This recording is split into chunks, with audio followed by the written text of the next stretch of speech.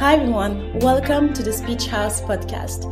My name is Jennifer Midon. I am a bilingual public speaking and leadership consultant and the host of the show, whose purpose is to help people improving their public speaking skills so they can become better communicators and leaders. When it comes to public speaking, people often pictures someone on a stage with thousands of people staring at him, and they are probably thinking that they will do everything in their power to avoid such experience. But one of the biggest misconceptions about public speaking is that we do it every day with our spouse or children when we are negotiating for something we really like, at work with our colleagues or with our bosses for that promotion.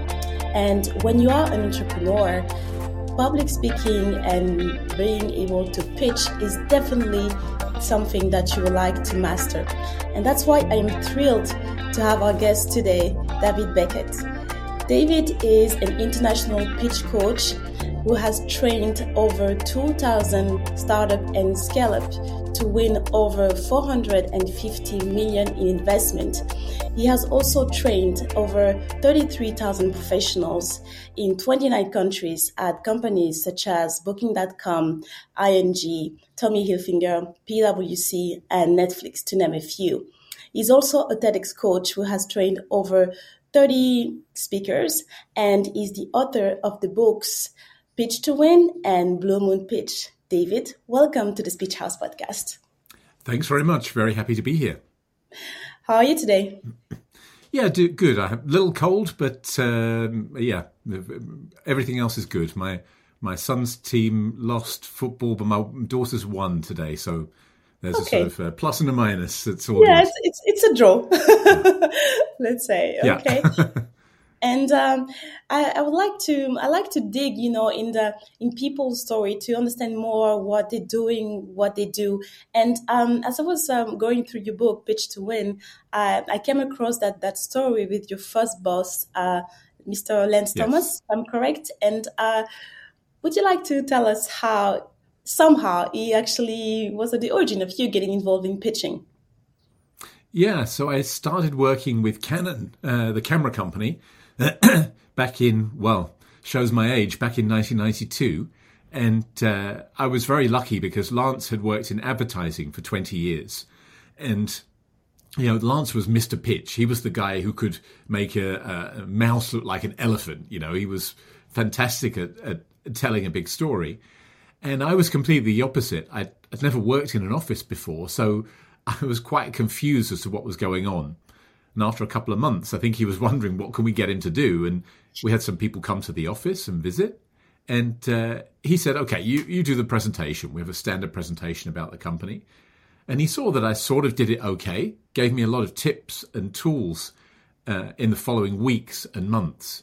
And luckily, it brought something out of me. It seemed to trigger something in me that enabled me to show, okay, this is the kind of person, this is the kind of professional I am or could be. And because he saw that, he then kind of pushed me to make that a kind of a focused skill. And it helped me a lot in the coming years. I worked for Canon for 16 years and went from being a marketing assistant to a country director. And that was definitely one of the skills that helped me make that path and take that journey. That's a great story. And prior to that, were you comfortable with public speaking? I had barely done it. And that's actually something I hear quite often. Excuse me. If you, I've asked lots and lots of people, when was the first time you got public speaking training? And most people say either at university or at their first or second job. And I didn't get any training in it at all at university. It was never a topic, actually. And in my first couple of jobs, nobody talked about it. I think that was very common. I had no idea what public speaking was, actually. And I was already 25. I was already well into my professional career.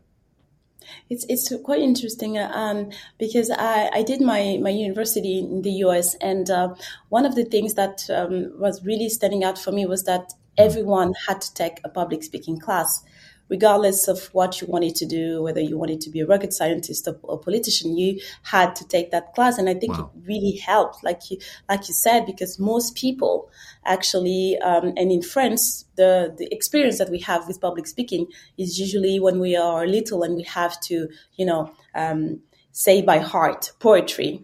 And usually there is always that episode where you miss a line and then the teacher completely grills you in front of everyone. And I had a lot of clients who told me that because of that, they decided that they will never speak in public again. So it's interesting that you share a similar experience with people like not being trained to do that. And I see it with my kids. If I could do a TED talk, if I could ever do a TEDx talk, it would be on the topic of why don't we teach young people public speaking before they get terrified of it? And my daughter has been doing talks in front of the class for, I think, 3 or 4 years. And my son had his first couple of them last year. And after the first one, the second one was coming up. And we were talking about it. And he just burst into tears talking about the preparation out of nowhere. And I asked him why. And he said exactly the thing. Somebody had laughed in the first talk. We don't know whether they were laughing at him, but somebody had laughed and he'd taken that as a criticism. And so when it came to preparing for the next one, he found that really confronting. So, but actually we use my method for their talks as well. So that is helping them out. Oh, that's great. And yeah, you're right. It's something I think we are very vulnerable at that moment, standing in front of people. So it definitely needs some trainings and way to reduce the stress. Talk a lot about like pitching when you're an entrepreneur. Yes. And I like to ask you, are there different type of pitches? And if so, what are they? Yeah, I would say basically you can separate it into, let's call it the glory pitch. And that's the one where it's maybe 1 minute, 3 minutes. It's on stage. You tend to be in amongst a group of other startups, maybe at a conference or at a demo day for an accelerator program. And the goal of the glory pitch is to get into the next stage of pitching, which is to have a meeting and to have a combination of pitching and conversation. And the two things are quite mixed. You tend to start with a short pitch and then it goes into a conversation. It's still a form of pitching, but I think those are the two biggest differences. I mean, there's also the fact that we tend to think of pitching as, say, for startups, pitching for investors. But like you said in the introduction, we're pitching anytime we want somebody to take some action, anytime we want them to come along with us. And that could be to a new employee. It could be to a potential business partner or a technology partner. It could be lots of different situations, not just for investment for entrepreneurs. So I think there's a couple of classic things where they have to do it, that glory pitch, investor pitch. But there's a lot of other situations as well where they have to tell their story in no time at all.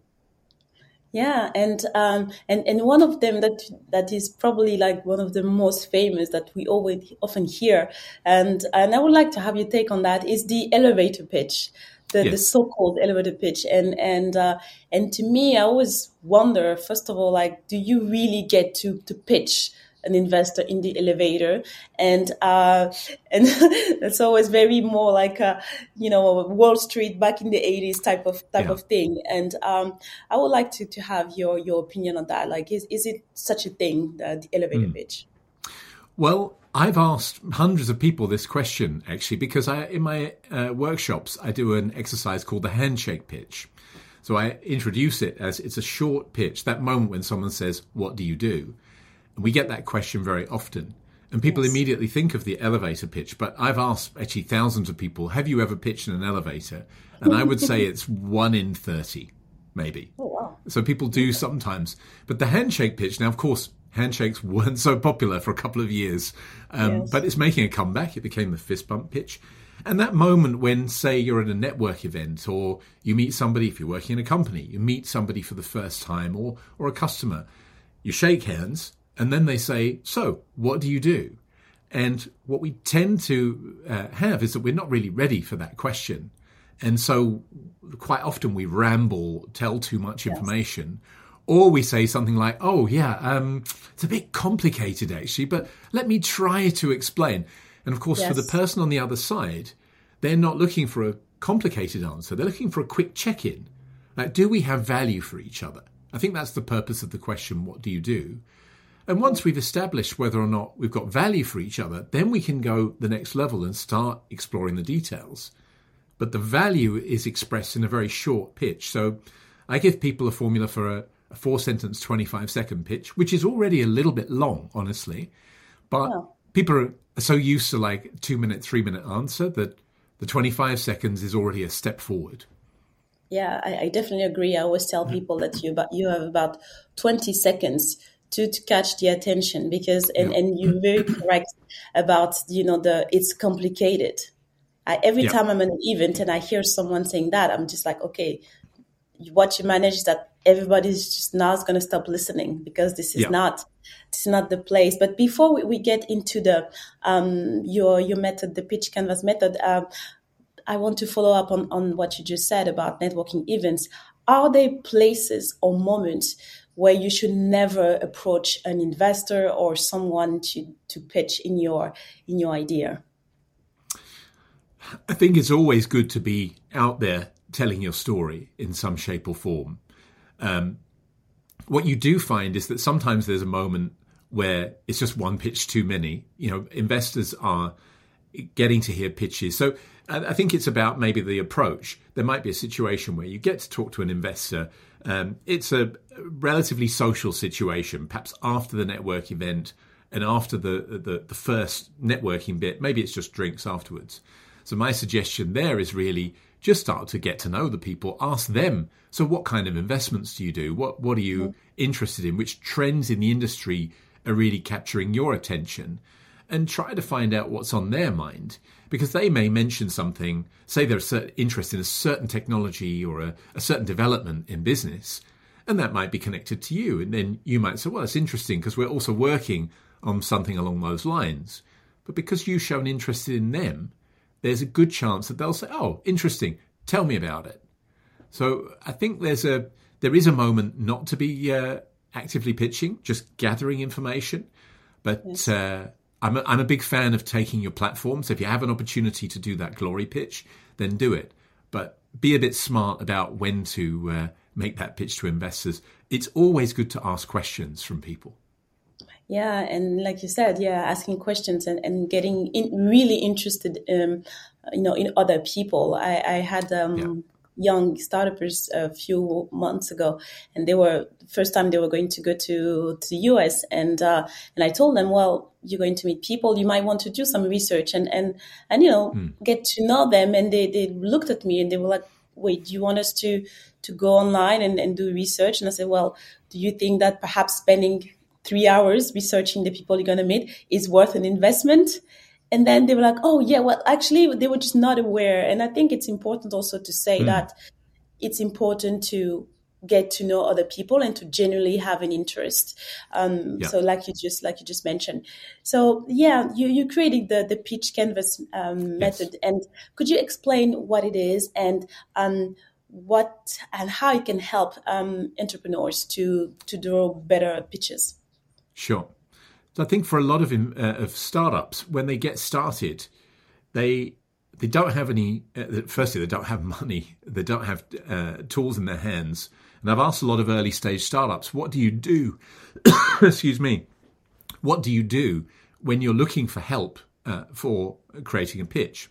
Quite often, what people say is they go on YouTube. They maybe watch a couple of Y Combinator videos, a couple of other things, but at a certain moment, they feel like they've got bits and pieces, but it's really difficult to know what to do, and they just start making a slide deck. And as a result of that, what tends to happen is it gets a bit random, and so you just have to go through the process of pitching and finding out what's going wrong. My idea with the pitch canvas was to give them a basis to get started with, and the way I developed it was I spoke to investors to find out, what do you want to hear? What do you need to know from startups? And of course, working with startups, what do you want to tell? And ideally, these two things are meeting. So that working with the pitch canvas doesn't mean you'll get an investment. No pitch means that. But what it does mean is that you're talking at the level that they're interested in. You're talking about the topics that they're interested in. So what's interesting is that the investors are not interested in what the startups are interested in. Startups want to focus on product because that's what they're working on. But for the investors, that's really just the starting point. And the pitch canvas runs through 11 pieces of content, which follows the way that the investors are thinking. Yes. So following up on what we were saying about being interesting in the other person, how important it is for an entrepreneur when he or she is drafting the pitch to think about the receiving person who's going to hear that pitch. It's incredibly important, really, because we know that people don't have much attention available. They've got very limited attention spans. And even if you get a 30-minute meeting with an investor, for example, they've told me that within the first minute or two, that the startup goes into a mental bucket. And there's three mental buckets. One is, yes, this sounds interesting. Tell me more. The second one is, maybe let's see how it goes, which almost always ends up in the third one, which is, no, this is not for me. And they tell me, once you've done that, it's really difficult for the startup to get out of one of those buckets. So the goal is to get your absolute best stuff that is mostly relevant for them. Now, if you think about what investors are looking for, an investor isn't necessarily looking for a brilliant product. What they're actually looking for is a huge opportunity that hasn't been solved yet, and a team that has, to some extent, executed on that. They've created a product, and they've engaged with customers. Now, that's pretty much the basis. A huge unserved problem, a team that understands that problem, creates a product and engages with customers. So that's where traction comes in, or validation. And once they've got those things and they feel motivation, energy from the startup, if you can get that across in the first 2 minutes, then they will start listening to more details. They'll be interested in more details. More that question of, okay, that sounds interesting. How do you do that? But what tends to happen is startups want to focus on how we do it, what we're working on. Then if you think about pitching to customers, I think that's a really different pitch, because customers don't care about market size, for example. They don't care about a big problem. They care about, I've got this problem. Can you fix it? How quickly? What's it going to cost me? How much time, energy? What's the implementation process? So I think tuning into the audience and being clear on what your objective is, especially tuning into the audience, because you've got limited time, you have to make decisions about what you're going to put in the pitch and take out based on their interests, not what we want to tell.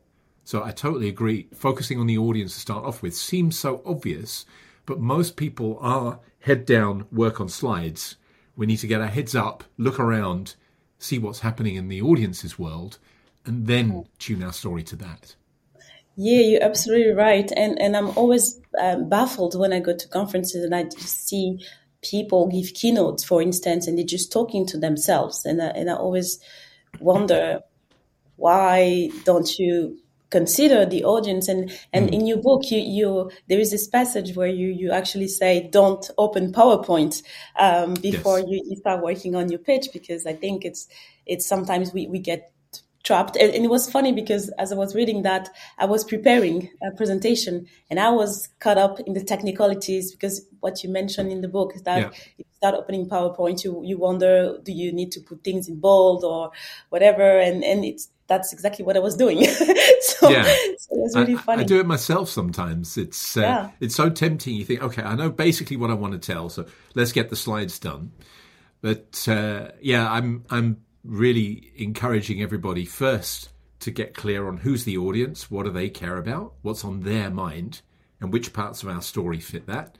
What's their objective, or rather, what's your objective? Do you want a meeting? Do you want to get a pilot? Do you want a first next step, a working session? What is it you want them to do? And then start brainstorming rather than working on the slides. Just get the story straight. The pitch canvas is a great tool for brainstorming. Using Post-it notes, get the thoughts out of your head rather than trying to jam all your thoughts straight into the software. Sorry. Please go ahead. No, I was saying that I liked in the book that, for each part of the pitch canvas, you actually say, okay, stop, take 5 minutes, and then do this, and then do the exercise. So like you said, Yeah. it's a way to empty the brain so people can actually don't feel like, okay, I have to have everything together. I can Yeah. do step by step. So that's very helpful. Yeah. And I think, again, thinking about most startups, where they most need help in pitching tends to be in the first 6 months. Once you get past the first 6 to 12 months, you start getting experience, you start learning just by doing. But when you're in that first 6 to 12 months, you're really hunting around for the right way. Now, of course, once you're past that, you can still improve and you can still get a lot of help. But to get started and not waste a lot of time, actually, you just want to know which topics should you tell and what's going to help you get there quicker.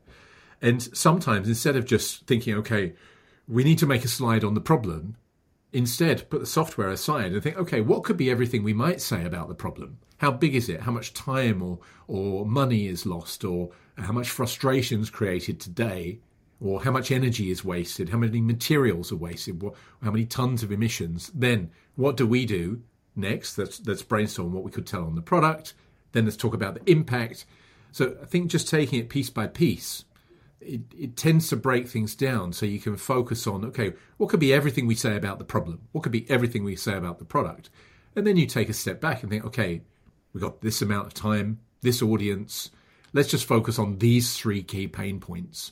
Let's focus on these 3 or 4 things about the product and narrow it down depending on the time available. Yes. And do you think that it is hard for startups in general to ask for what they want? And because you said at first, okay, they need to understand what the problem is and also to say what the objective is. The reason why I'm asking this is because I see often when I work with early stage startups that when the ask, when they have to tell what they want, whether it's investment money or, like you said, some mentoring or maybe like next stage or clinical help, it seems that it's hard to articulate that. Is it something that you've experienced working with startups? Yeah, I think if you're pitching to an investor, it's fairly clear. If the number one goal is money, it's fairly clear. Although what you sometimes find is that startups say, well, we need between 150 and 200,000. And I've heard from investors that's really a red flag. They want to hear a specific number. Is it 150 or 200? Challenge for startups is it is elastic. It depends on the deal. There's lots of things that influence whether they'll take 150 or 200,000. But in the pitch, we need to be clear that that band gives doubt and hesitation. And anything that's about doubt or hesitation leaves the investor thinking, I'm not sure. And that's enough for them to say no, because their default position is actually saying no. And so I think first, if it's money, then be very specific. If it's not money, if it's more like help or advice, I think it's helpful to remember that people really like giving help. They really like making introductions. They really like it if you say, could we get an introduction in, say, this part of retail to this kind of role? And people like to come up afterwards and say, hey, I know someone in this company. Maybe I can connect you, and that's fine. Feed that desire from people and give them an opportunity to help, because people like to help, actually. If they can, they will. Yeah, that's a great point. People are afraid to ask for help, and then you don't necessarily need money. And like you said, in the first 6 months, you need to just understand what's going on, and then there's a lot of things. And people always feel like, oh, they have to ask for money right away, when sometimes what you might need the most is some advice. So it's a really good point. Going on that topic, do you think that there is a different way to pitch when you are a startup and a scale-up? Yes. So I think it's interesting because I've followed some of my early stage teams into the scale-up phase. Okay. And there was one company called Signaturet where I helped them with their demo day pitch in early stage in 2014. And then they had another pitch in 2018, which was more a scale-up pitch. Yeah. And I had videos of the two, and I coached them on both of them. But then I took a step back and said, okay, what do you see as the basic differences? And what you see clearly is, for example, in an early stage pitch, I think you're pitching a pain, a dream, and a team. And there, your personal motivation, your personal story even, can really be a key factor in that. But once you're in scale-up territory, people are a bit less interested in the passion part and the motivation part. They're really interested in traction, proof, customer usage, customer retention, cost of acquisition. They're really metric based. And so it doesn't mean that a story doesn't matter. I mean, for example, I coached a team called Peerby recently. He's been going 10 years. It's all about the sharing economy. He's now got 1 in 4 households in Amsterdam on his platform, and now sharing things like tools or toys or all sorts of things instead of buying new things. But they've been going 10 years, and finally they're really scaling up fast. I think his personal story, why didn't he give up, is highly relevant. Equally, for a lot of companies, once if you've been going 3, 4, 5 years and you're starting to get 1 or 2 million ARR, people are really interested in your metrics and then where are you going? How will you grow? Rather than, and also very focused on competition. Whereas in early stage, competition's important, but you really need to focus on what is it that you're working on, the value that you're delivering.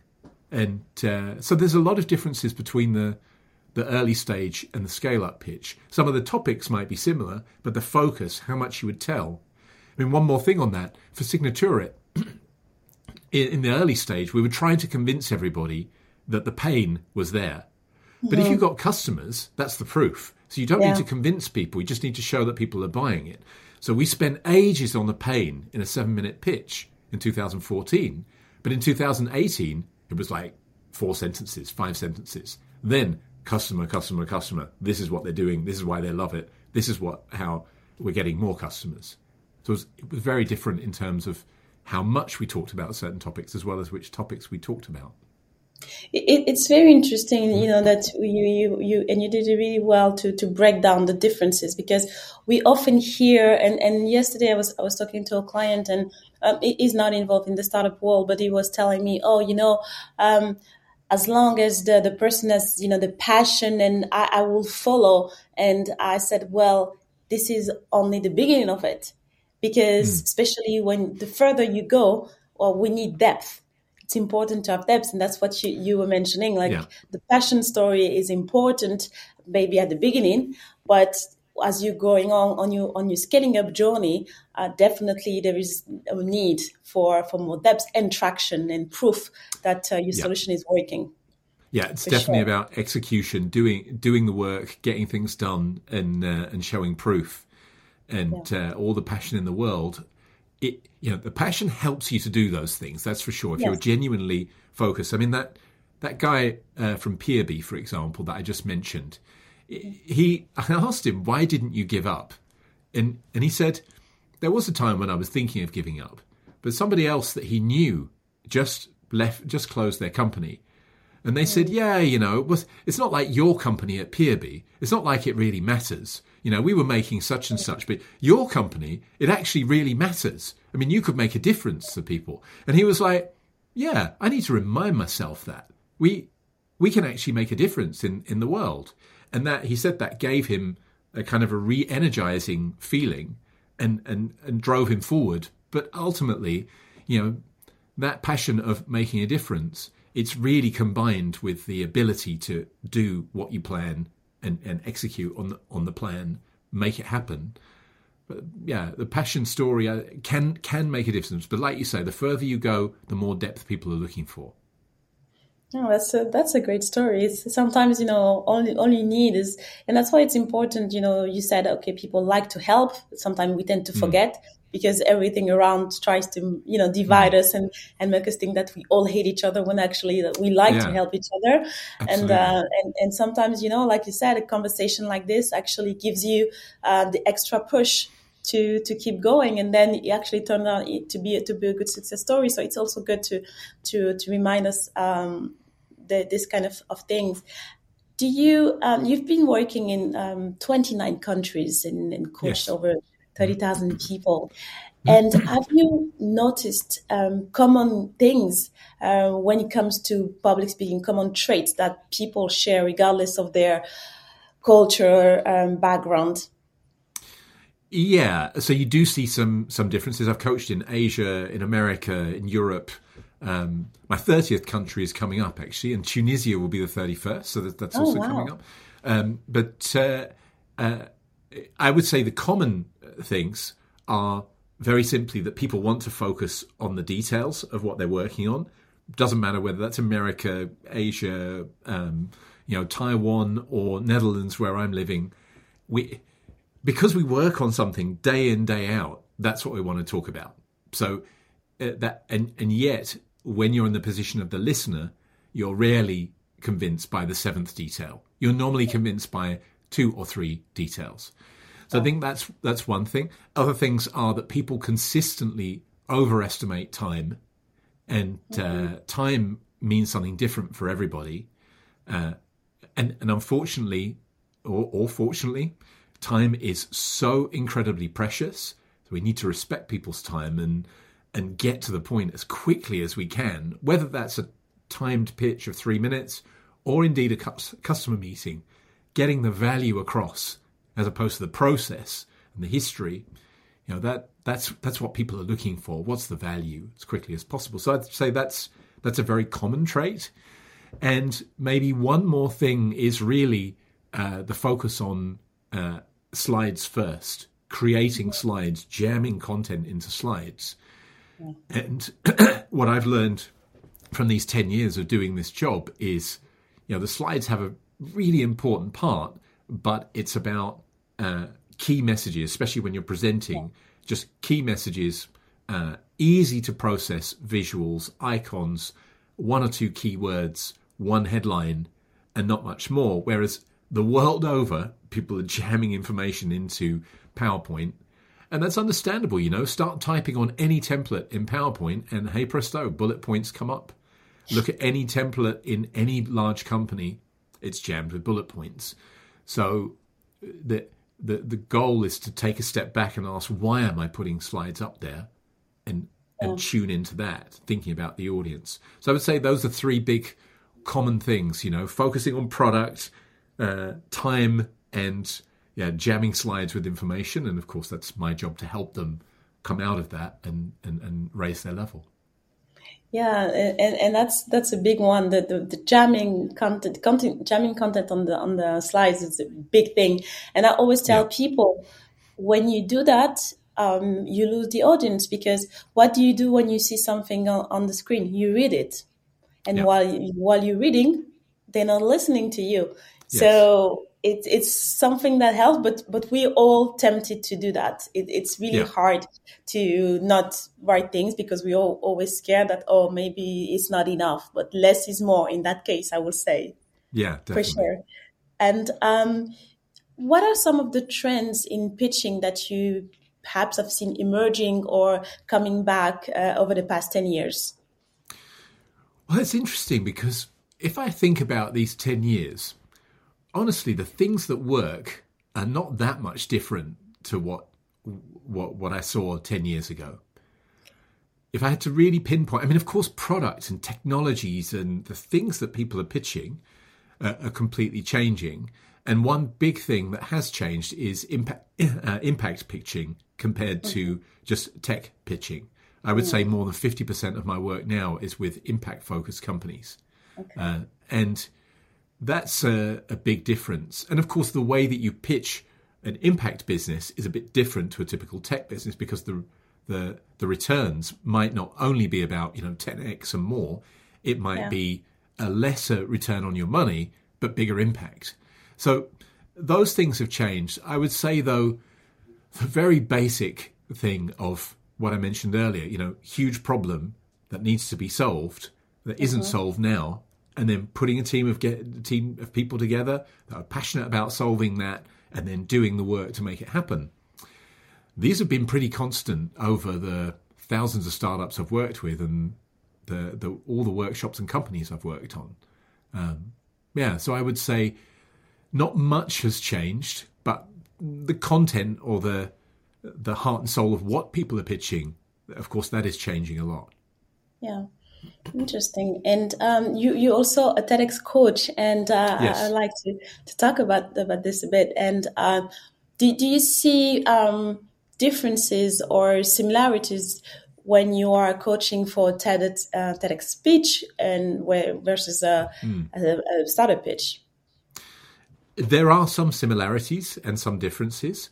I would say the biggest similarity is, although a TEDx talk is longer, what people tend to be pitching or presenting, pitching is my Freudian slip, they're presenting or talking about some pretty big topics. I coached on the TEDx CERN event in Switzerland a couple of times, where they're doing hadron colliders, super science, and the level that the people there are working at is beyond anything I can imagine. I just felt like my brain was like a pea compared to these people.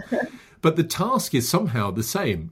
Take something that's super technical that you as an individual understand and bring it into a format that people can also understand who are not super technical. So some of the similarities, for example, the first seconds, the first 20 seconds, having a plan for what you're going to tell and going straight into the story, capturing people's attention, having a plan for the end. The power of three is a great way to focus people's attention and for you to focus as a speaker on something that really matters. So I think there's a number of things which really are very similar. I think the biggest difference is, of course, length. And personally, I find coaching on TEDx much more difficult because it's much more open. It could go in lots of different ways. Whereas a pitch tends to have, there's a restriction, there's limited time. There are certain things that investors especially want to know. And if it's not investors, I've researched what customers want to know. And so there is a kind of a limited number of topics. But for TEDx, it could go any direction. And so I find it more challenging. But I did it to indeed challenge myself as a professional. And, when you're coaching somebody who is recording the sound of two black holes colliding millennia ago and trying to, or looking for dark matter, or recording the sound of climate change, these are pretty big ideas. Yeah, and then your sure. challenge. What do you do? Do you try to understand what dark matter is and why people are looking for it in the dark, which I've never quite understood? But joking aside, I sort of let go of deep understanding and focus more on giving them a framework to find the story that they want to tell, and also focusing on their objective. Do they want to convince the people in the room, or do they want to convince the people who will watch the video? And mostly people are looking to convince the people who watch the video. And then you've got to bring that story in a less technical way. When the people in TEDx CERN are presenting, they're presenting to 600 people who are mostly connected to CERN, super technical, clever people on the technical side. But you and I are watching that with our backgrounds. We could be inspired by some of the things they bring in, but not by the deep technology around it. More the result. So that's where the task comes in. So, it's a fascinating task to do that. Good as a professional to be challenged with that. But pitching is really my number one thing that I focus on, that I do every day. But I love to help those people tell their story on TEDx as well. That's great. I work with several speakers for TEDx, and you're absolutely right about you can go anywhere.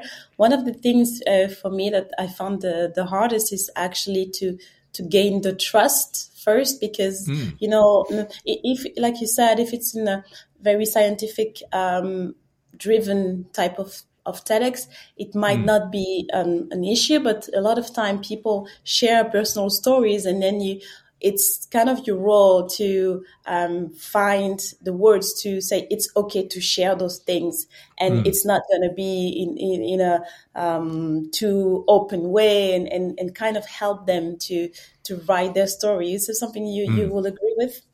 Yeah, definitely. And I think trust, especially where you're working, probably you had the same thing with those TEDx events. It's quite a long task. You meet them 3-4 times over a long period, some months, and then meet them the day before. And it's pretty intensive. I mean, for them, it's the talk of their life. It's going to be filmed. Sure. It will be on YouTube.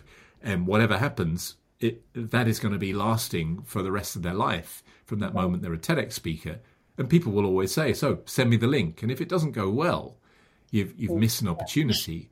But if it goes well, it's fabulous. So yeah, trust, telling your personal story, which is a key part of TEDx, I think, and being able to bring that story. It's their goal, but it's also our task to help them do that. Yeah. And so we talked about, you work with over 2,000 startups and scale-up. And I wonder, you also have your business, of course, but I wonder, do you ever feel the itch to have your own startup yourself, or no? Well, I've had a couple of little forays into that. I joined one startup, and honestly, that didn't go well. I was there for 2.5 months. It was back in 2015. That's another story. But what I did do in 2019, I decided to join a startup program with a goal to explore whether I could make coaching scalable, and also to put myself through what my clients go through. So I joined a small program called Present Your Startup, and I managed to get to the final, and I pitched. I have two aspects of scaling, which is an online academy and a kind of a franchise model for my methodology. And the short version is I managed to win the competition and got into conversations with investors. But I quickly learned that what an investor would want me to do is to build a coaching company with coaches and tools and products and so on. But I'm a coach. I like coaching people. I don't want to make a company that manages people who coach people. So I came to the conclusion that actually that's not me. The thing I love doing is standing in front of people, sitting in front of people, working one-to-one, or helping a group of people in a workshop to do it. I've done my workshop more than 1,100 times in different shapes or forms. And, you can think, wow, that must be so boring. But I love it every single time. It's a different audience, different people with different challenges. And over the years, I've built the tools that I'm pretty certain will help them. And so you go there with a toolkit that you can just open up and bring out the different tools as you go, depending on what they need. And that's such a joy, So, yeah, I've thought about it. What I am going to do is I'm going to be part of an organization which is advocating for big oil to change its policies. It's an organization called Follow This. As of this month, I'm a volunteer there.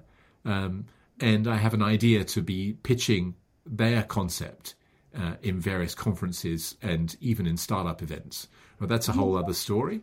But the short version is I love coaching. That's what I'll do. And as long as I'm allowed to do it, I'll keep doing it until I finish work. That's wonderful. And we are wrapping up the interview. And do you have a final advice for entrepreneurs to feel more confident and more comfortable when pitching? Yeah, I think the biggest thing is to go out there and do it. Take the tools that are there. The pitch canvas can help them to get started with the key messaging, and to package your story, and don't be afraid to go out there and tell it. Take an opportunity, go to a network event, talk about what you're doing. Even if you're at a very early stage and you haven't really got that much to talk about, you've only got your vision to talk about, then go and do that. What I've found is that verbalizing the story helps you to find the words and the phrases. And even before you've created a product, or when you're just in the process of creating, talking about it helps you get clear on what you're trying to achieve. And when you do have a product, or even you're going further down the line, that verbalizing it will help you in communicating it better later down the line. So my advice to anybody in business is go out and take your platform. Any platform you get to tell about what you're working on, take that platform. And doing it again and again will help you find the right words, build your confidence, build your experience so that you're further down the line, then it'll feel like, well, this is normal. I'm always pitching. And once you get to that stage, then it's a good situation to be in. It's a good feeling to do a great pitch. That's great. So that's a great way to end an interview. Is there like a next project that you would like to share, or platforms that we can follow you on before we say goodbye? Yeah, I think the best place to find me is at best3minutes.com. And the pitch canvas is there for free. There's some other tools there for free. And I'm always looking to help people. That's the purpose of the free tools, is help people get started. If they need more help, great, I can help them. But for a lot of people, it's just, I need to find out how on earth can I do this thing called pitching, and best3minutes.com is a good place to start. David, thank you so much. Thank you. I enjoyed it. Thank you for listening. I hope that you enjoyed that conversation as much as I did. And if you haven't done it yet, please subscribe or share this episode with someone you believe might need it. And until next time, stand tall, speak up, and share your story. The world needs it. Bye!